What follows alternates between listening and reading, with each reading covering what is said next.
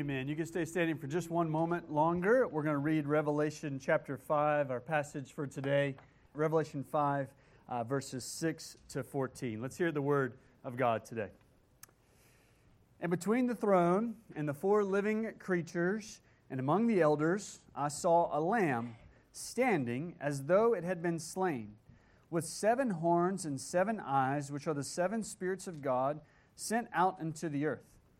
And he went and took the scroll from the right hand of him who was seated on the throne. And when he had taken the scroll, the 4 living creatures and the 24 elders fell down before the Lamb, each holding a harp and golden bowls full of incense, which are the prayers of the saints. And they sang a new song, saying, "Worthy are you to take the scroll and to open its seals, for you were slain, and by your blood you ransomed people for God from every tribe and language and people and nation. And you have made them a kingdom and priests to our God, and they shall reign on the earth." And then I looked and heard, and around the throne the living creatures and the elders, the voice of many angels, numbering myriads and thousands of thousands, saying with a loud voice, "Worthy is the Lamb who was slain, to receive power and wealth and wisdom and might and honor and glory and blessing." And I heard every creature in heaven and on earth and under the earth and in the sea and all that is in them saying, "To him who sits on the throne and to the Lamb be blessing and honor and glory and might forever and ever." And the 4 living creatures said, "Amen." And the elders fell down and worshiped. You may be seated. Let's pray. Father, we sing with Revelation, "Worthy are you to receive praise."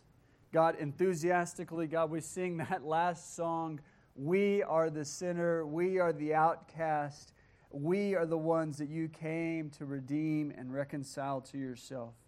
And so, God, we come today pleading again and again for your mercy and for your grace. And God, may the same grace that brought us to you, may that same grace continue to transform us and sanctify us and form us into the image of your Son. Lord, we love you, and every single day we so desperately need you. In Jesus' name I pray. Amen. 3 weeks ago, we started this series called The Gospel and Race, and we started it with 2 very different pictures of the world. The first was the picture of our world today, especially when it comes to issues around racial reconciliation and racial strife. And we pointed out the obvious, that in our world today, that is a very tense and difficult subject with all kinds of emotions and issues surrounding it. That was a picture, a picture today is a picture that has new issues arising almost weekly, and a variety of opinions about the problem and solutions, and just as many opinions there as there are a diverse range of races of the colors of our skin. I mean, everybody's got a thought, everybody's got an opinion. It's all over the map. But 3 weeks ago, I told you that, Lord willing, we would end our time in this short series focused on a different picture. And that's where we come to today. It's the picture of how it's all going to end, what it's going to be like in heaven with God. We get that picture in Revelation really 4 to 7 and ongoing past that. But those 4 chapters present this stunning, majestic, beautiful picture of our Savior and what it's going to be like to be a part of that for everybody who believes in Him. That picture is of God, our King, seated on a throne, and it's not just any ordinary throne. This throne is made up of all kinds of jewels and glass and jasmine and all kinds of things, and there's lightning and thunder, and the place is shaking. And it's so majestic and so incredible that not just any old worshipers will do. There are these incredible beasts described in all these details, and they're giving praise to God, and there's these elders who are casting down their crowns, worshiping this God. But not only that, you come to chapter 5, and there's this scroll that's pictured. And this scroll somehow represents God's divine plan and everything that He has in store. But because of the sin of our world, there's no one who is worthy to unroll the scroll and to see what it says and to take off the 7 seals. Until this one appears who is like a lion, who is like the Lion of Judah, the root of the one who is descended from David, but he's also a lamb. And he's standing as one who has been slain. And he alone is worthy to take the scroll.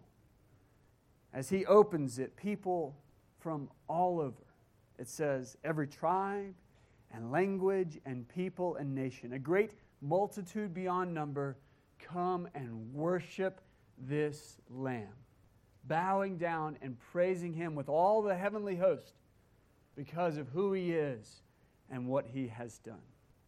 And that detail about who is gathered is no small, minor detail.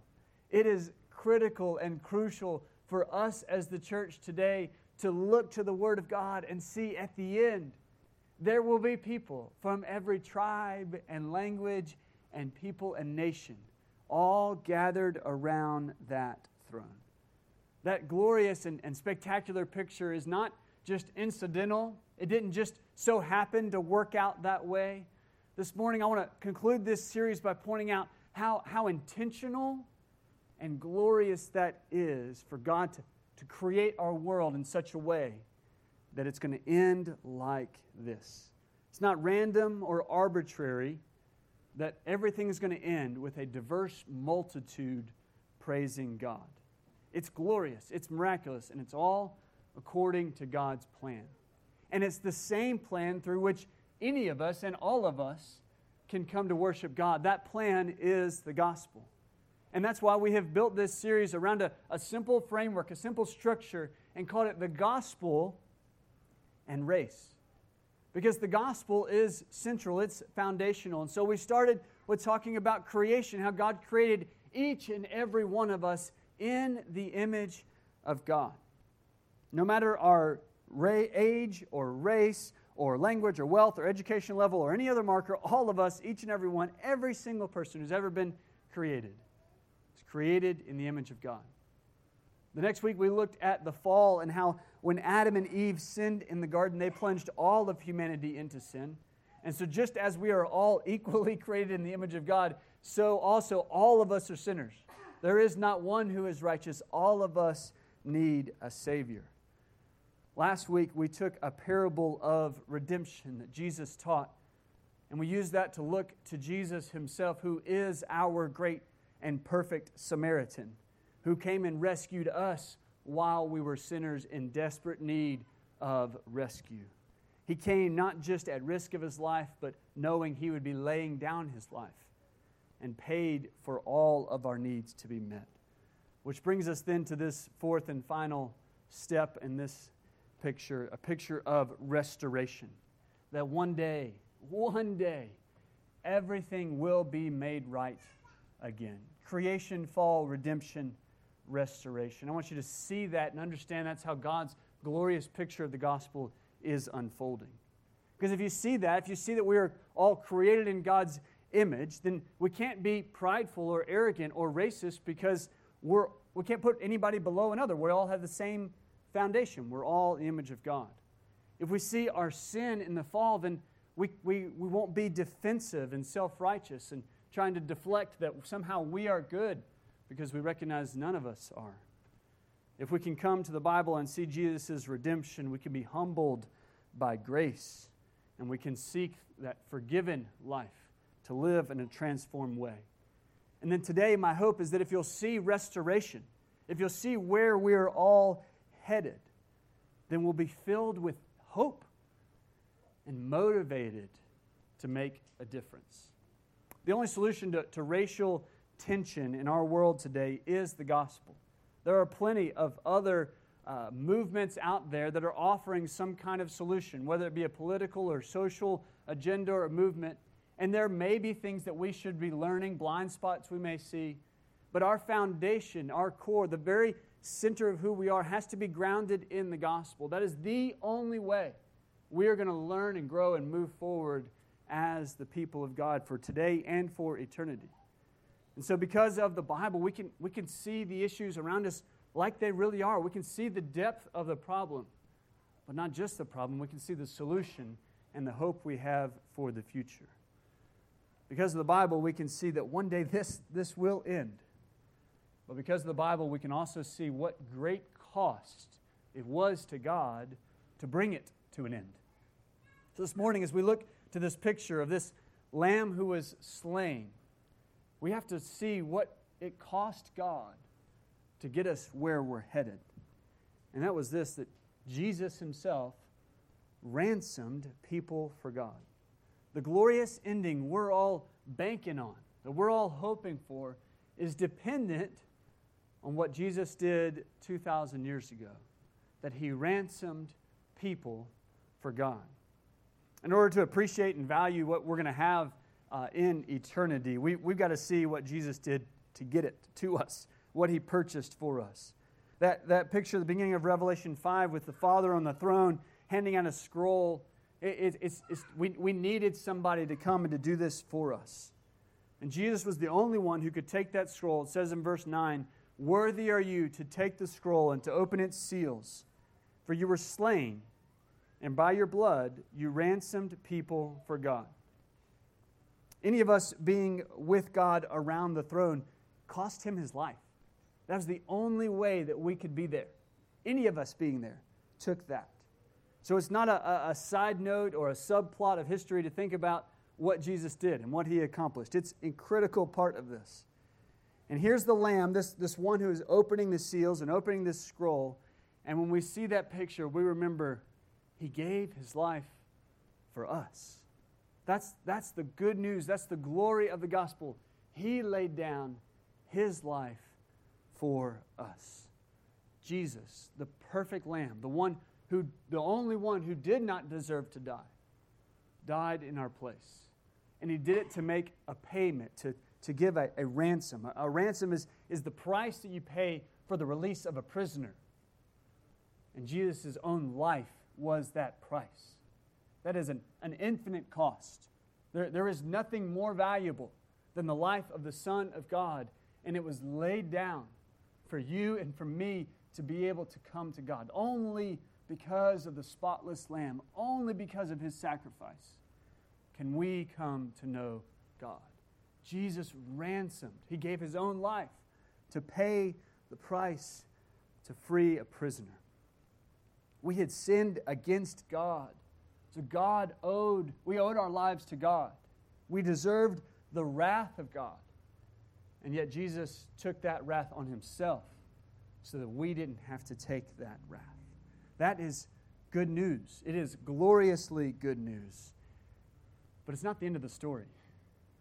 It's not the end of the story, because I want you to see that this is more than just about one person, more than just about you or me or any one other person. It's about a whole lot of people, a whole lot of people. Jesus did more than just ransom in general people. Verse 9 and other verses help us see specifically Jesus did something even more glorious. He ransomed people for God from every tribe.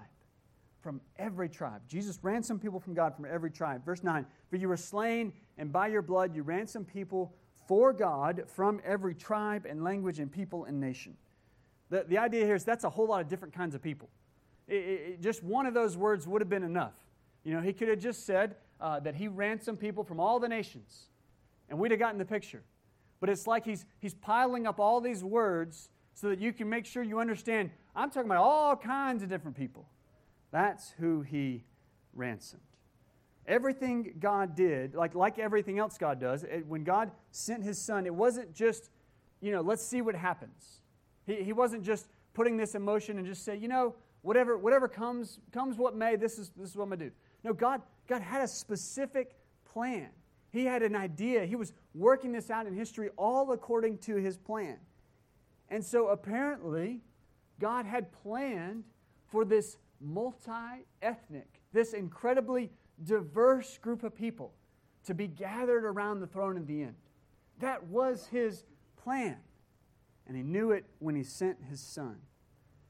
And the incredible thing about this is that means our ethnicity, where we come from, what we look like, our culture, it has meaning. It means God isn't colorblind. It means that God doesn't look at you and say, your skin color, your racial experiences, I don't see it.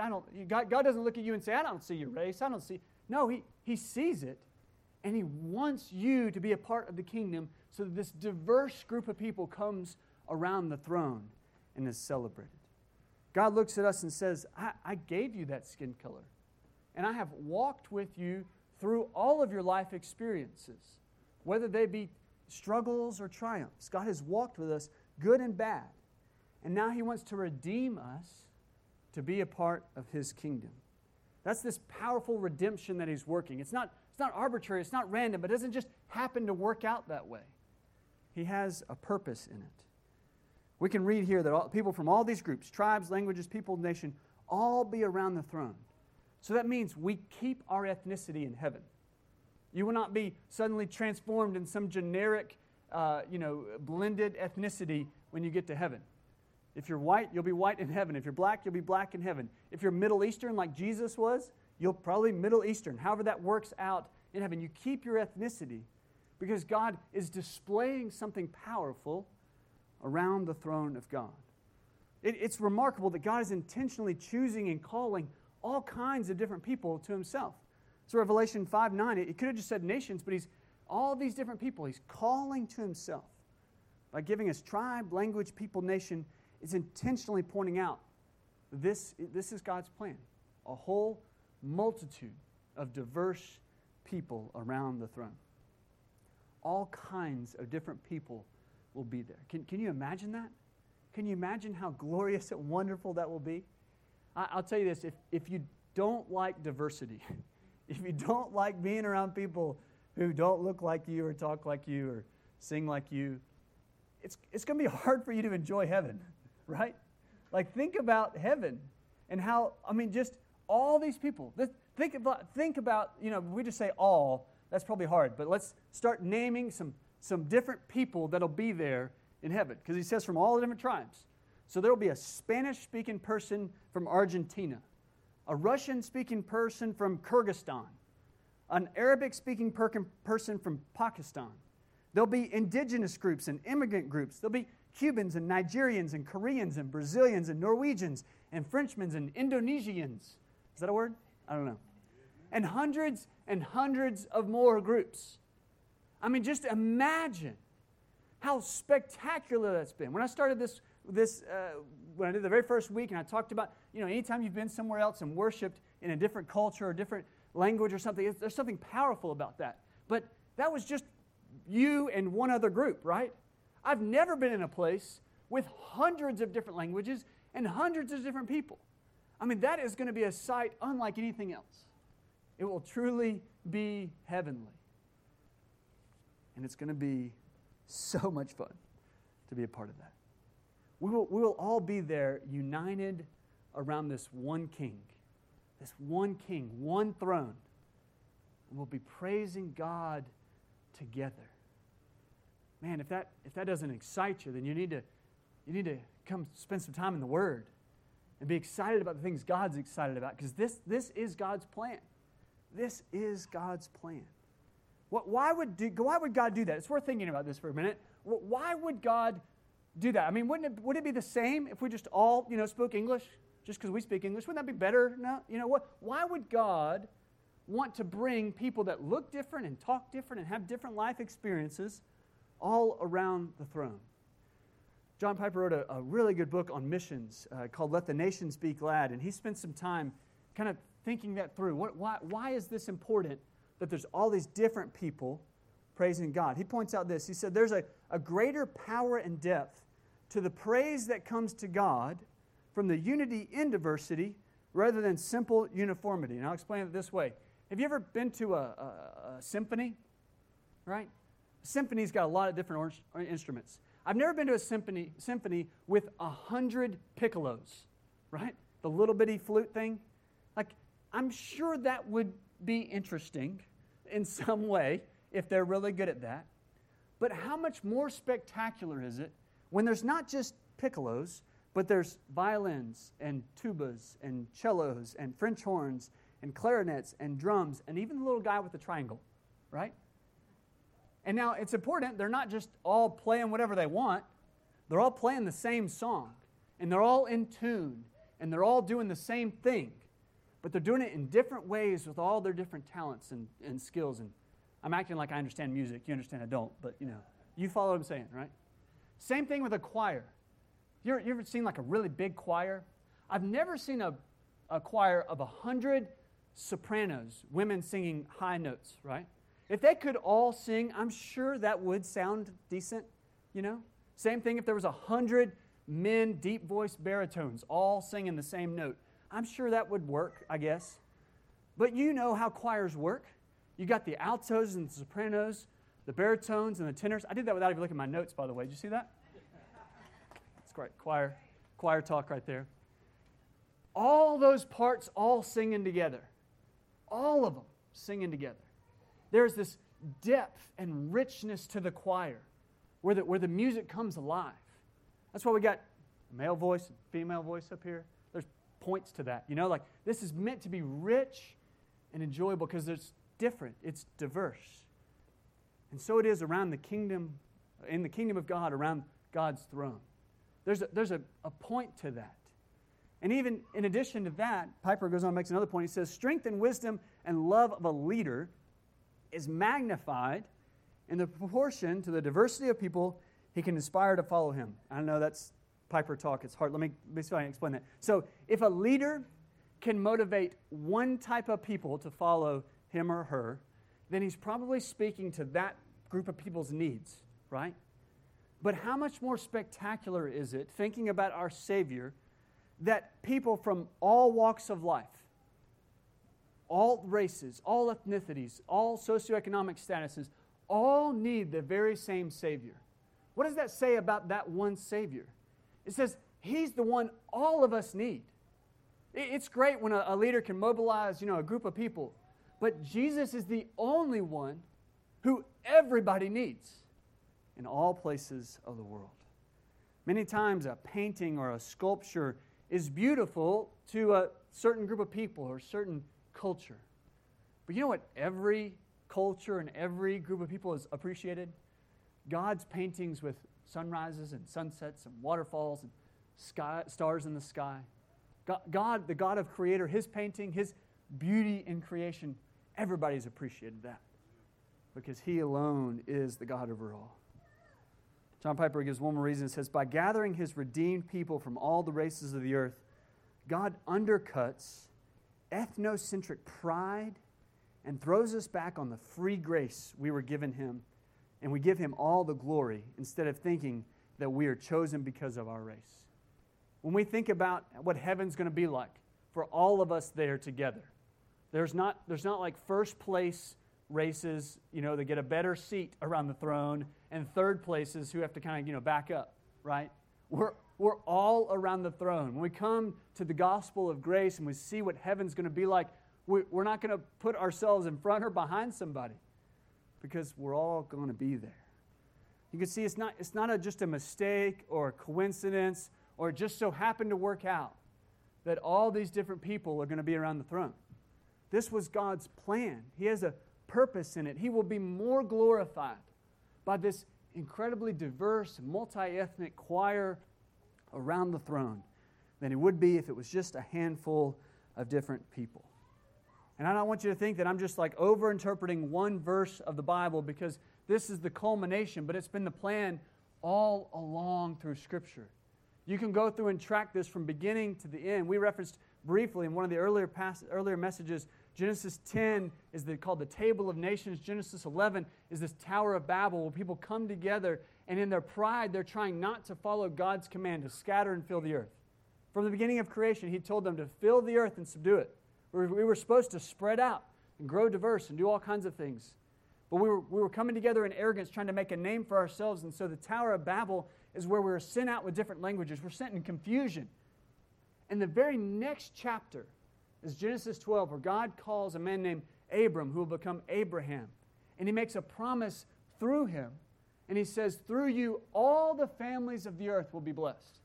Which means just as He had sent them out and scattered them in confusion, already He was making a plan to go and to bless all those different groups that He had just sent out. because he wanted all people from all those groups, all the way back in Genesis 12. He wanted people from all those groups to praise him. You can go throughout the Old Testament. This is God's plan over and over again. Isaiah 49:6, God said to the prophet Isaiah, I will make you as a light for the nations, that my salvation may reach the end of the earth. It was never just about one group of people.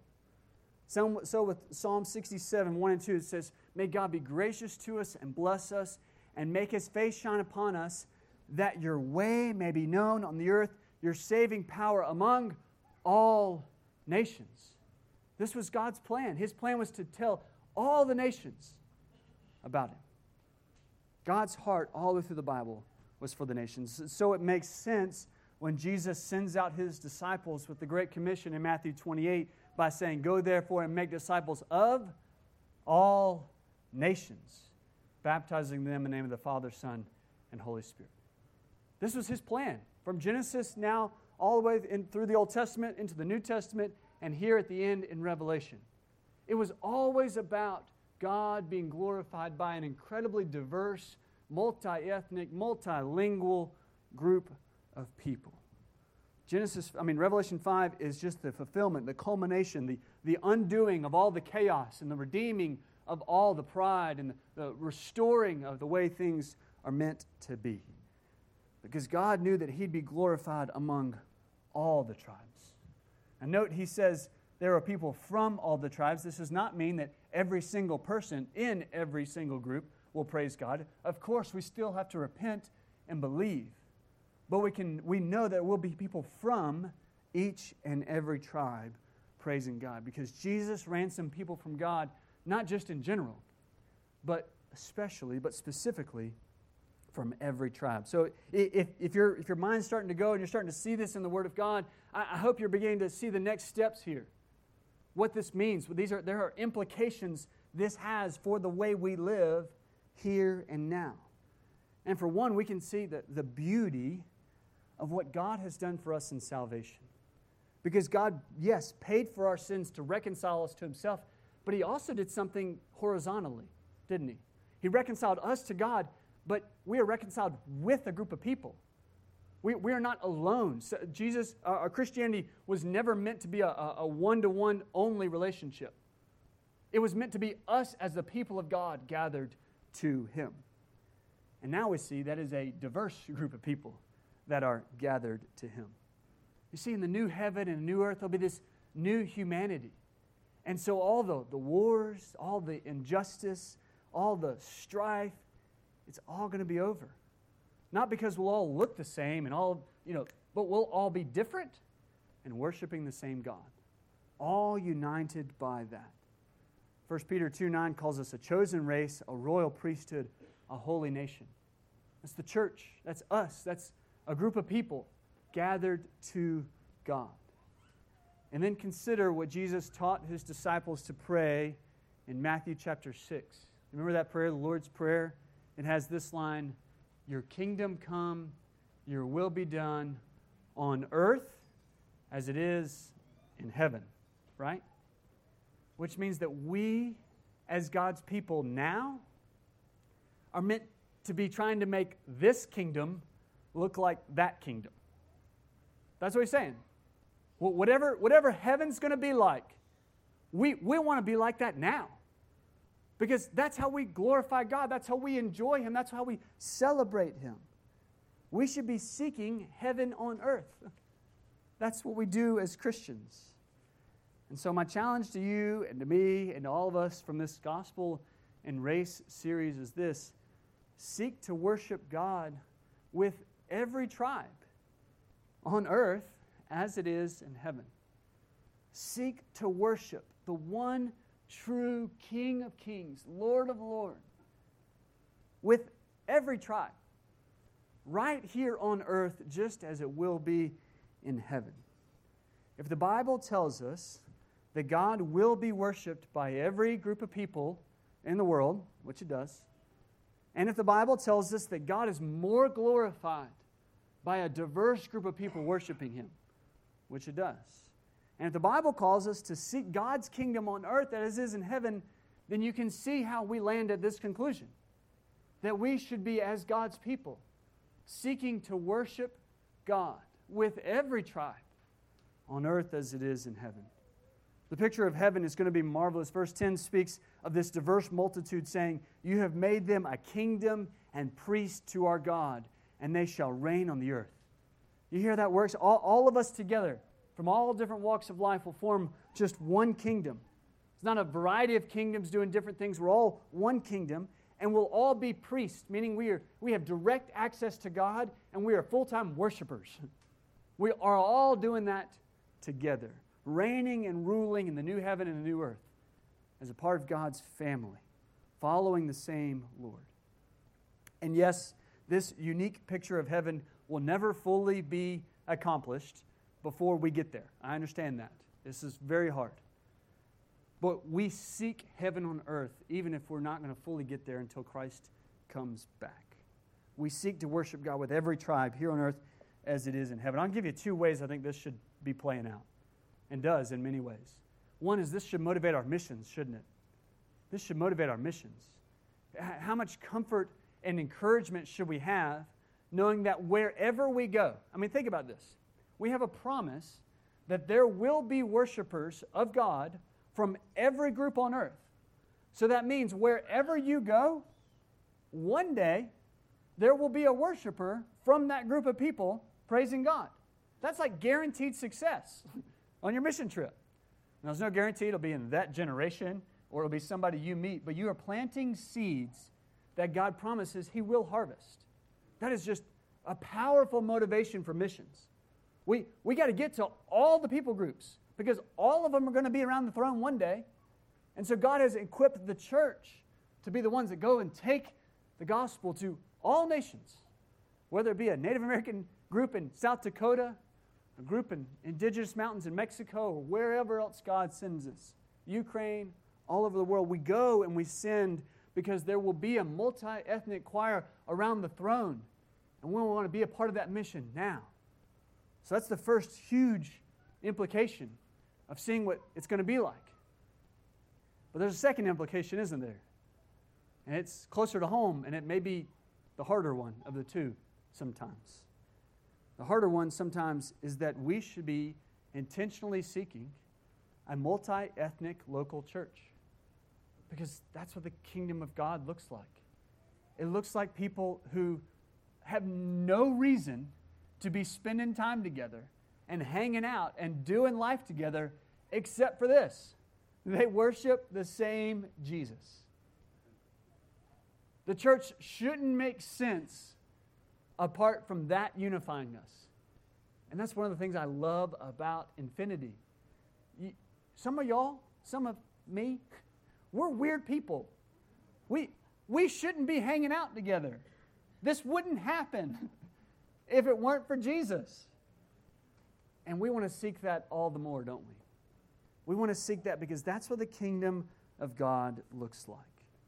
When we have the chance to worship with other churches, like we do occasionally, like we did at Thanksgiving, you just feel it. You just know it. There's something so beautiful and wonderful about that. But let's not make that just like a thing we want to do at holidays, right? Let's do this every week. And let's do it every day as we live life together as a diverse, multi-ethnic, multi-racial, multi-socioeconomic status group of people as the local church. It's a closer picture of heaven when that doesn't just happen occasionally, but it happens within one local body of the church. Now, I know that is really complicated. This call to have a multi-ethnic church kind of came on my radar about 10 years ago. About a decade ago, somebody was pointing this out to me in scriptures. And so it's kind of one of those things that's always on my radar. So I take notice of when churches do this well. I listen to leaders when they're trying to think about how to do this well. And the long and short of what I've learned in the last 10 years is that a multi-ethnic church is really hard. It's really complicated. There's a lot of factors that come up, and it's not easy. But I hope we can see in the Bible that it's worth it, because God is glorified when different people come together and worship God. It's a heavenly mission, and we serve a really big God, and He can do it. Aaron and I were talking this week, and he said something really profound. He said, if it doesn't happen here in the church, where else is it going to happen? If people don't come together here as a part of a church family, how are we going to expect society to figure that out? It should happen here. And I think the place it starts best is actually with all of our individual friendships. If I took a show of hands, most of you came to Infinity Church because somebody invited you. A friend, somebody you trusted, somebody you knew, somebody you heard about. And so you are invited by somebody else. So who are you inviting? Who are your friends? Do your friends look like you? Are we making friendships with people that don't look like us so that we as a church look diverse? Seek to worship God with every tribe here on earth as it is in heaven. It starts in our homes and our friend groups, and we pray it spreads to the church. Friday, was the anniversary of MLK's famous I Have a Dream speech, where he said, I have a dream that my 4 little children will one day live in a nation where they will not be judged by the color of their skin, but by the content of their character. In many ways, we as a nation are still trying to do that, right? We're still trying to figure that out. But we can dream like he did for that with hope because we have an even greater dream. Here's the dream that's even better. And Martin Luther King Jr. knew this. He knew the Word of God. God's Word says that one day you will be around the throne singing to Jesus, for you were slain, and by your blood you ransomed people for God from every tribe and language and people and nation. Worthy is the Lamb who was slain to receive power and wealth and wisdom, might, honor, glory, and blessing. That's a dream I have, not just in my head. It's a dream that we have in the Word of God, and it will come true. And we as God's people have the opportunity to pursue heaven on earth. That's what I want to be about. Let's pray. God, it's a blessing to know you. It's a blessing to be your people and to sing your praises. God, we confess it's really hard sometimes to look at a broken world and even care, even want to try to be a part of something better. But God, we are assured today that if we come back to your word as you have brought us over and over again, we see something far better, far more glorious, far more spectacular. And it's the picture of the kingdom of God.